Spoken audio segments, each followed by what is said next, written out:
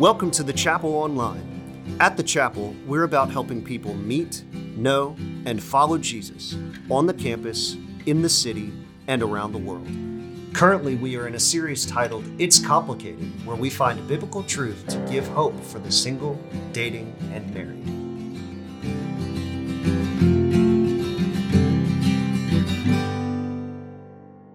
Hey, welcome to the Chapel Online. We are continuing in our series, It's Complicated, Hope for the Single, Dating, and Married. And today, we're talking about sex. And it's complicated. And it always has been complicated. I want to draw on something that C.S. Lewis wrote some 60 years ago. It just kind of encapsulates what many people, many Christians feel. He says, chastity is the most unpopular of Christian virtues. There's no getting away from it. The Christian rule is either marriage with complete faithfulness to your partner or total abstinence. And then he insightfully says, now, this is so difficult and so contrary to our instincts that obviously either Christianity is wrong or our sexual instinct, as it is now, has gone wrong. Those are our options. And he concludes, one or the other has to be wrong. Of course, being a Christian, I think that the instinct is the thing that's gone wrong. I would agree. I would agree. So we're going to be talking today about sex from a biblical perspective, and we cannot cover everything. So please see our resource page. It's on our website, and we've added to it for this message. And please consider the Create It for Connection workshop that's next week at our LSU location. Dr. Dee Adams, 40 years as a professional marriage counselor and here in Baton Rouge, and her husband Pete will be hosting. That'll be on our website too, so you can find out all the details. Now, before I go much further, I want to answer some essential questions. First, why are we even talking about this topic? Well, we believe that sex is a gift from God and it is something sacred, and so we want to deal with it with great wisdom. And He has a lot to say about it in His Word, so we're going to look at some of it. Secondly, a second question is, who are we talking to? Well, we're talking to you and anybody that cares to listen, but our primary audience is for those followers of Jesus who want to honor God with their sexuality. So they want to learn and they want to grow. And because we're talking about sex from a Christian point of view, there's some kind of big assumptions that we need to highlight that we're assuming. The first one is really important. It's just simply this.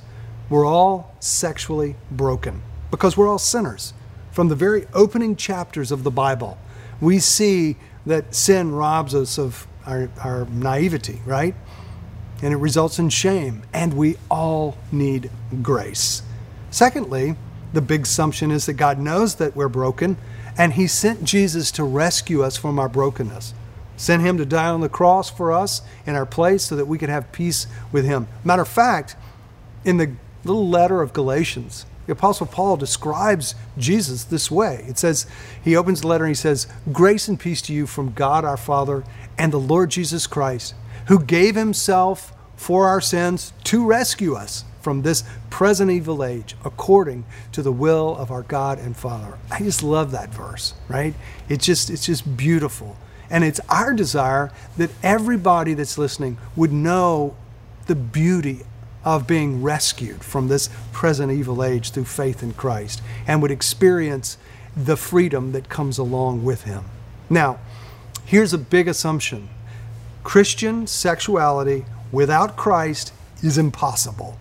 That's an assumption that we're making. Christian sexuality without Christ is impossible. So that kind of leads us to this, to further explain it. We're trusting in the power of the Holy Spirit in our lives to live the sexual lives that God has called us to live, right? Christian sexual purity is not only desired, but attained and maintained through the power of the Holy Spirit. It doesn't just naturally happen. It comes from God and it's fostered by Him. And finally, and this one's kind of painful to talk about, we have to openly admit that the church has too often abused and hurt people sexually. The Me Too movement transitioned into the Church Too movement. And we've seen significant, important church leaders and pastors be stepped down and removed from their roles because of an affair or some harassment or some sexual misconduct. The result, sadly, is the truth and the power of the gospel is thrown into question. And as a church leader, I want to start today with a prayer. Usually when I ask folks to pray with me, I'm asking for God to work among us through His Word. But I want to offer a prayer of confession for the church leaders that have failed, and I'm one of them. Not that I've failed, but I'm part of the church.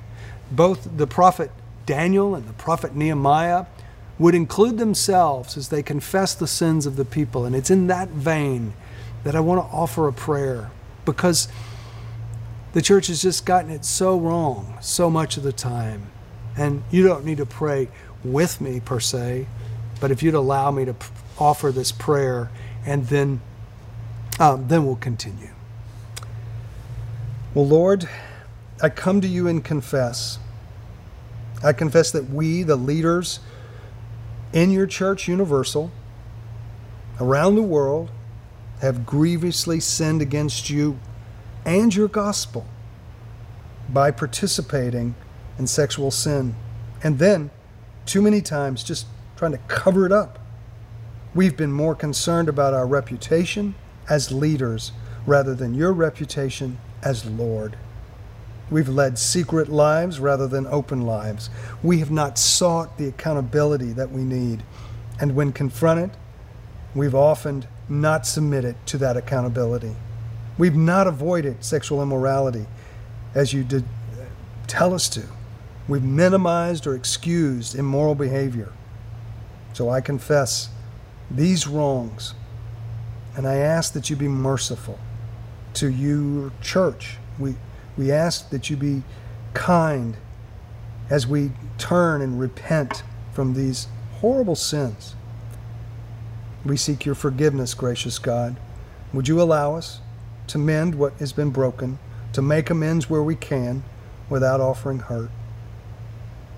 Would you allow us to live in the light rather than the dark? And I pray for your power and hope that we find in your word to bring salvation and freedom to us today. And I pray it in Jesus' name. Amen. Thanks. So as we move forward, we kind of have this big theme over each sermon. The Creator knows what's best for His creation. And that's what we'll lean into today. Now, if you think about it just a little bit, I think we would all say we live in a little sex-crazed culture. Everything seems to be sexualized. It seems to be commonplace, doesn't it? Right? And we live in this environment. It's kind of the air we breathe, and we're all affected by it. So I want to look at some prevailing myths about sex that we might have become immune to, kind of crept into our thinking as we live and as we seek to follow Jesus. The first one is this: the sex is just a physical appetite. It's just physical. And the basic thinking about this is that sex is very similar to our appetite for food, right? We need it to satisfy hunger. It's biological. I'm hungry, I eat. Additionally, I can satisfy that appetite however I desire. And now this means that really with whomever and whatever I fancy, right? In other words, I can have sex with whomever or whatever. It doesn't matter as long as it's consensual and it doesn't hurt the other person. That's kind of the idea behind it. Now, the Apostle Paul would go around the world. He'd plant churches. And when he had to deal with sexual sin in one of the churches he planted in the global city of Corinth, right? And the Corinthians kind of used a similar train of thought. It's really from their culture too. Now, in the city of Corinth, it was a city full of prostitutes, kind of like Las Vegas. It was known for them. And men from the church were going to these prostitutes. And so the Apostle Paul, in 1 Corinthians chapter 6, which is where we'll be today, he confronts this. and he works his way through their argument and his argument to present God's reality. So we're going to be in 1 Corinthians 6:12 and following, and in part of chapter 7, because these two chapters will be part of what we preach on the next 2 weeks. So I'm going to start in 1 Corinthians chapter 6, verse 12. And this is the Apostle Paul kind of quoting their line of thinking. Here's what it says. I have the right to do anything you say, but not everything is beneficial. I have the right to do anything, but I'm not going to be mastered by anything. You say food for the stomach and the stomach for food, and God will destroy them both. They're just saying, hey, my body, my choice, right? That's the argument we hear today. But unlike eating, there's something much more complex and mysterious that happens when two people have sex. Deep down inside, we seem to know that there's more going on than simply the satisfying of an appetite, right? It involves another person, even with pornography, which we'll talk about in a minute. And here are some questions that kind of help me illustrate the point, right? Here's the first one. Why do I have sexual regrets if I'm just satisfying a craving, right? Many people have that. Now, sure, you can have regrets if you eat too much Cane's chicken and your stomach's too full. But that's not what I'm talking about. Something that's deep, that affects our emotions. Here's another question. Why are most people upset when they're cheated on? Right? It seems to point to there's something more going on here. If I call home and say to my wife, hey, listen, I just stopped by and picked up something to eat on the way home, I don't need dinner. It doesn't destroy our marriage. But if I say, listen, I got hooked up on the way home, well, that's going to be pretty detrimental, right? The purpose for sex is to reflect and enhance the intimacy between two people, not satisfy the appetite of one, right? Additionally, for Christians, our bodies aren't simply for us to satisfy. See, for the Christian, and we'll see this played out here in this passage, Christ died for us in his body so that our body might be raised with him. We're not just spiritual beings, but we're also physical beings too. And his redemption applies to both. Now, let's look at verse 13 and 14 together. You say food for the stomach and stomach for the food, and God will destroy them both. The body, however, is not meant for sexual immorality, but for the Lord, and the Lord for the body. By his power, God raised the Lord from the dead, and he'll raise us too, right? Our body and what we do with it are first to be for the Lord. He's number one, as we've said throughout this. And so he's just saying, hey, it's more than something that's just physical. It's emotional and it's spiritual.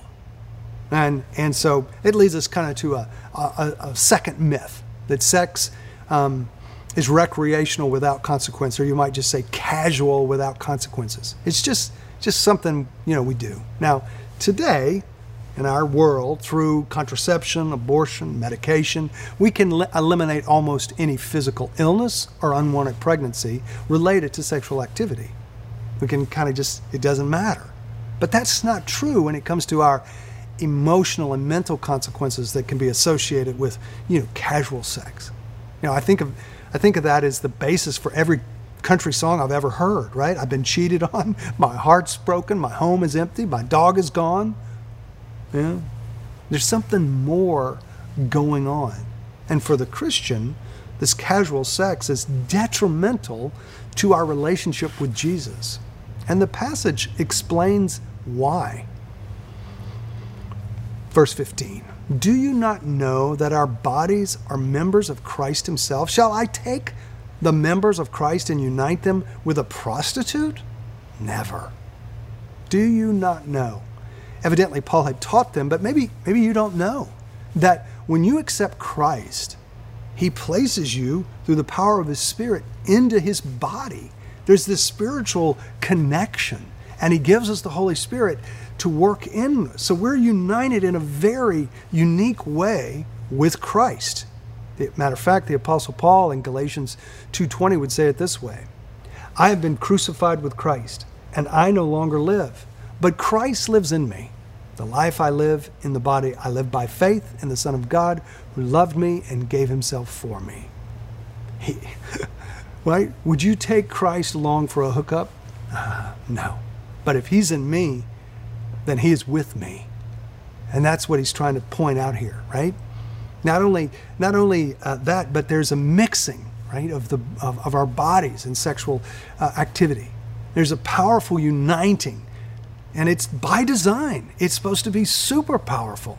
And by design, God has only created one place that can really contain it, and it's marriage. I want to show you a couple pictures of the same thing, right? The first one is fire in its proper place, a fireplace, right? It offers warmth, it sets the mood, it provides comfort. Here's the second one, fire out of place, unconfined. It's destructive. Actually, this is a picture of the Dixie Fire in California. It's destroying so much. Out of context and out of control, sex can also burn up relationships and life. Now let's go back to our passage, because we're going to see even more that it's not just without consequence. He keeps going. With another, do you not know? Here's what it says in verse 16. Do you not know that he who unites himself with a prostitute is one with her in body? For it is said, the two will become one flesh. But whoever is united with the Lord is one with him in spirit. And there's this contrast. He's not saying they're married. He's just saying, gosh, God, the point is the power of sex, God's purpose for it is designed to create this enduring bond. And you can't just, hook up with a prostitute because you're connected to God. Now, there are a lot of things going on in this passage. There is the trafficking of women, the objectification of women. But Paul's primarily concerned with here is that how this act violates the relationship with Christ. It's not just casual without consequences, right? There are serious consequences, and they're in the relationship with God. And it's based on the reality that Christ, his work for us, and the Holy Spirit's dwelling in us. So Paul warns us in verse 18. He says this, flee from sexual immorality. See, all other sins a person commits are outside of the body, but whoever sins sexually sins against his own body. Right? There's a problem for the Christian. It isn't my body, my choice. I'm connected to Christ, and so I'm not free to just do whatever I want with my body. There's a difference, and our sexual activity is with our body. And our bodies have been redeemed by Jesus and indwelt by the Holy Spirit. And this means that sexual sin is going to affect that relationship. It also affects our relationships with others. So he also tells us in this warning what to do when tempted by sexual sin. Run, flee, get out of there. Don't bow up and say, I got this. You don't have it. Don't rationalize it with some kind of fancy reasoning. Run! And one of the greatest temptations that's facing Christians and people is pornography. It's a huge issue, and it's a huge issue in the church. And I just want to park there for just a minute, okay? Now, historians disagree on the number of prostitutes in the city of Corinth the time of Paul's writing. Some have suggested up to 1,000, but it doesn't even compare to the number of people engaging in pornography in the church regularly. Now, there are many sexual temptations. There's adultery, there's hookups, there's same-sex attraction, which we'll look at a little bit next week. But the succumbing to the temptation of porn by the followers of Jesus has a unique destructive power in lives and in marriages. And the temptation is intensified because we can do it all in secret, right there on our smartphone. And some people will go, wait, this is me in private. But Jesus, he warned about those trying to sidestep, God's desire for sexual purity in his teaching on the Sermon on the Mount. He said, listen, if a person is looking at another digitally or actually for the purpose of lust, then they are just as guilty as committing adultery as the person that does that. That's a strong statement, Matthew chapter 5. And that is the exact purpose of pornography. Now, the statistics are staggering. Nothing is searched more for on the internet than porn. Pornographic sites actually constitute 30% of the internet traffic, right? More traffic than Amazon, Netflix, Twitter combined. And the industry is so lucrative. Take professional football, professional baseball, and professional basketball and their revenue. It outpaces that. Take the big television networks, ABC, CBS, NBC. it outpaces all of that. It is unbelievably lucrative. And it's not without victims, right? The demand for pornography and sexual exploitation are directly linked to trafficking, human and sex trafficking. So if you're against sex trafficking, right, and you believe people are made in the image of God and you have a daughter, or if you want your wife or spouse never to be violated and you're losing the battle to porn, you're also living a life of contradiction. Be honest, it's hard to stop. It's really hard to stop. And there's a reason for that. Because the viewing of pornography literally rewires our brain. It works both as a stimulant, like with dopamine to dump more addictive. It's more addictive than meth, some people say. And a depressant, it's like a depressant, more addictive than heroin. And some people just call it's the new drug, right? And before you know it, you need it. And not only do you need it, but as your tolerance increases, like that of a drug, you're going to need more and more. It eliminates our ability to be sexually satisfied. And ultimately, it'll destroy the relationships with those we love most. Viewing porn will cause us to objectify women, men, even our wives. We no longer see people in the image of God. We see people as objects for satisfaction. And if you're married, you may think, I got this. I can keep it separate from my relationship with my spouse. But you can't. Our sexuality, our physical life, our spirituality, they're all interconnected. So, men, husbands, let me encourage you. Do whatever it takes. Flee, run, get filters for your computer. Go to our website and you'll see some resources there. Throw away the smartphone. Get a dumb phone, right? Seek therapy. Probably the hardest thing to do, and maybe the most important, is tell somebody, a trusted friend, about your struggle.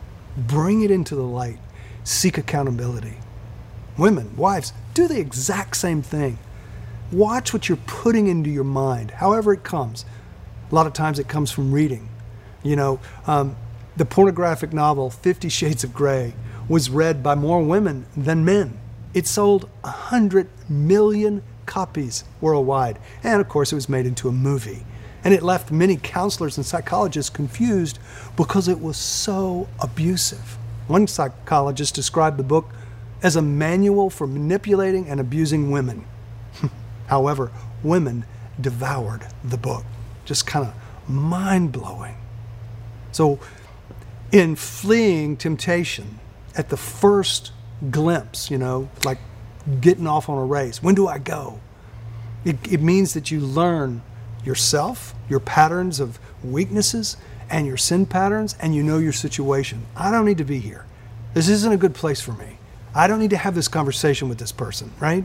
I don't need to look at it, right? So knowing yourself and your situation. And we have to learn to control our sexual drives, or they will control us. And the Apostle Paul addresses this issue directly in another letter, 1 Thessalonians chapter 4.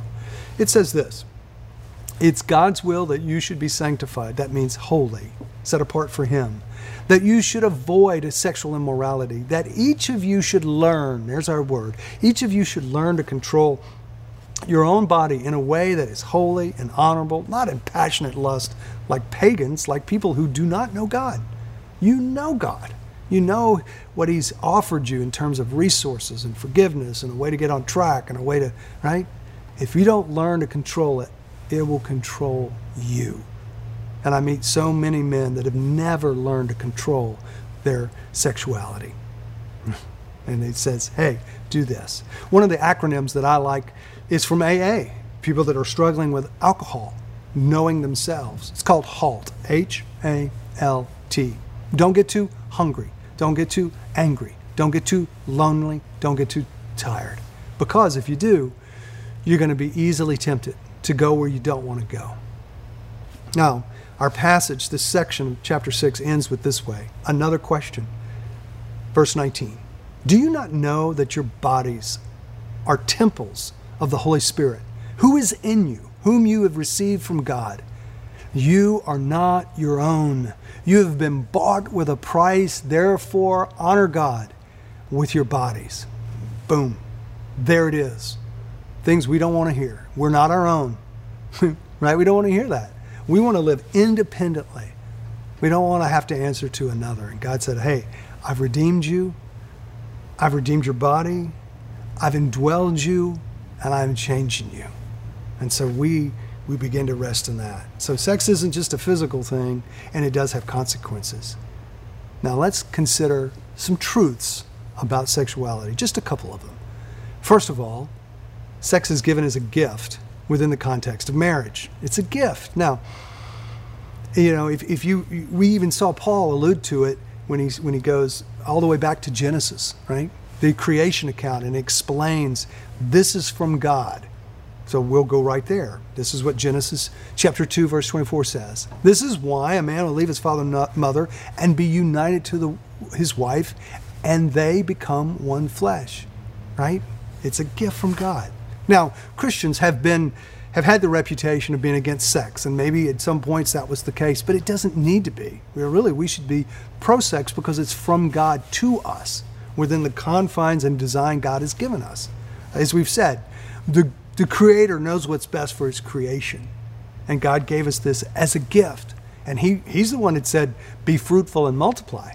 And marriage is designed to be a place that can contain our sexuality and can bring protection for children that are born out of it, right? It was given it's more than just procreation. It's a gift that expresses intimacy, right? And intimacy means that we're really deeply and fully known. That's when you fully comprehend your spouse. And God wants us to experience intimacy with our spouses. Now, many people see sex as kind of the catalyst for intimacy. That's where it all begins. And actually, sex is most powerful when it's a result or the completion of intimacy. We want to, merge together because we love each other so deeply. And we are to enjoy God's gifts. Imagine being completely fearless and passionate, fully coming together as a couple, not just physically, but also emotionally and relationally and spiritually. A beautiful mingling of souls. It's something to be fully experienced and enjoyed. And this is truly losing ourselves kind of in another, which leads us to this last truth. Sex is about giving, not getting, right? We will not get to intimacy by taking or withholding sex, right? For example, the hookup culture is just the opposite of that. It's all about taking. It's two people taking rather than giving. It's not about, it is about personal satisfaction, personal gratification. It's not about the other. And it isn't at all what God wants for His followers. So I'm going to go into chapter 7 where Paul is going to address this. And I want to read it from a paraphrase version of the Message because I think it captures it so beautifully, what's said. Here's what it says. Sexual drives are strong, but marriage is strong enough to contain them and to provide for a balanced and fulfilling sexual life in a world of sexual disorder. The marriage bed must be a place of neutrality. The husband seeking to satisfy his wife and the wife seeking to satisfy her husband. Marriage is not a place to stand up for your rights. Marriage is a decision to serve the other, whether in bed or out. Abstaining from sex is permissible for some time if both agree to it, and if it is for prayer and fasting, but only for such times. Then come back together again. Satan has an ingenious way of tempting us when we least expect it.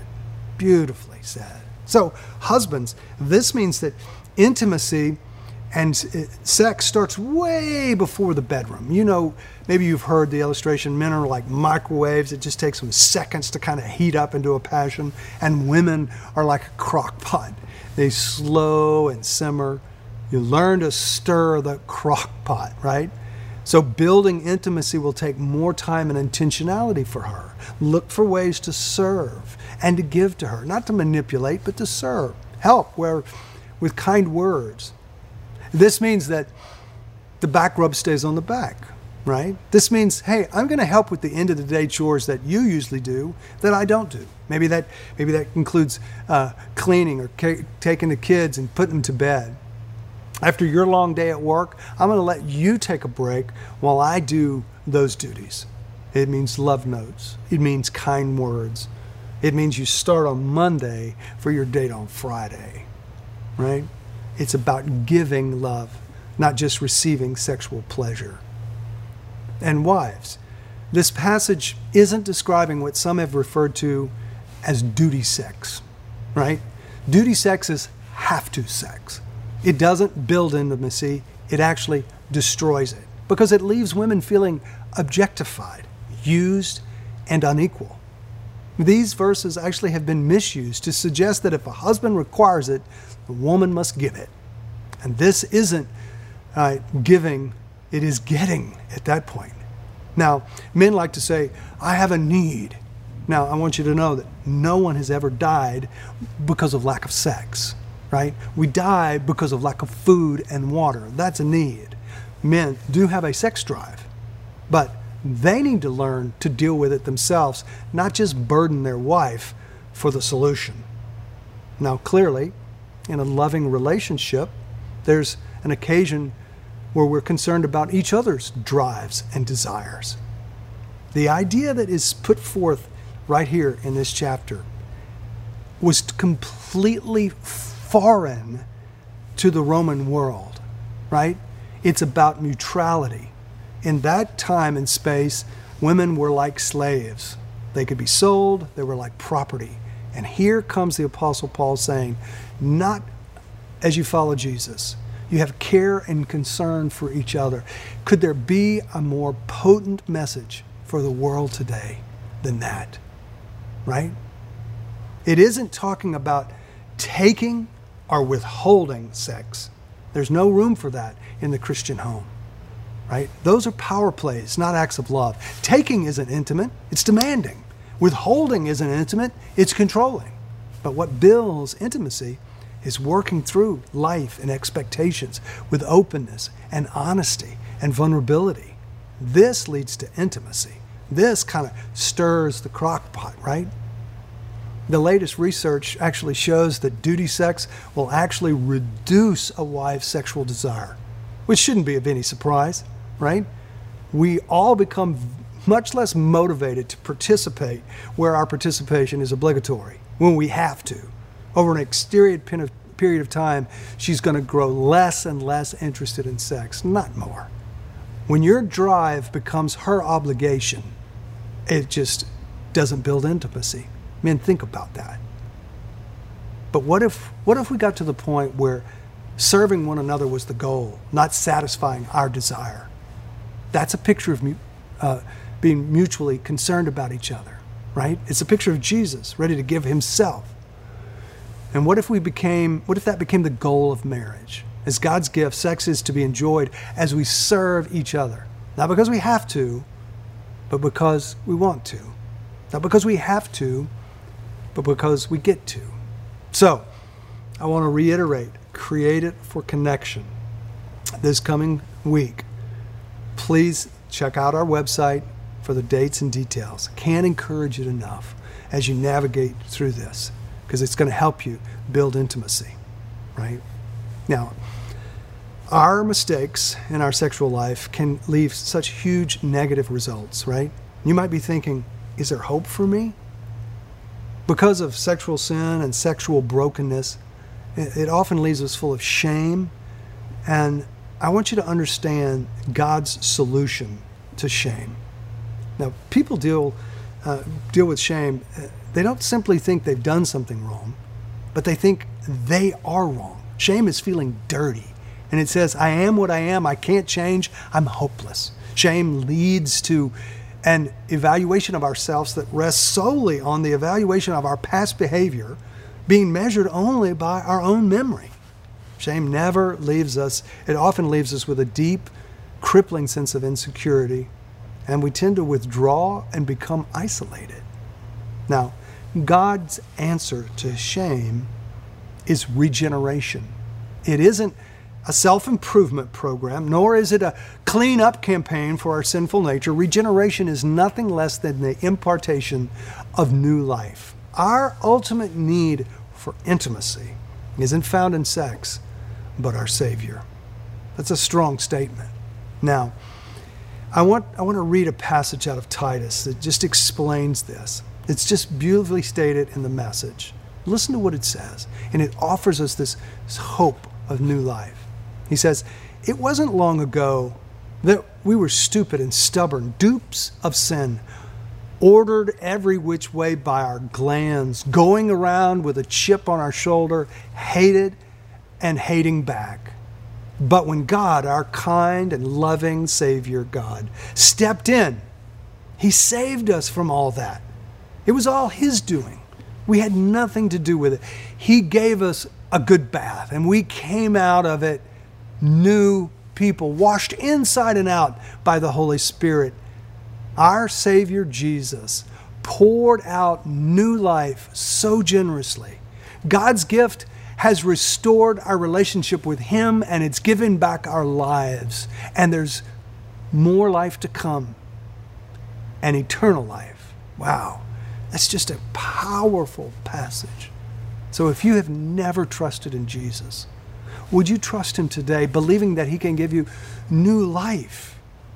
Can deal with the shame that you might feel.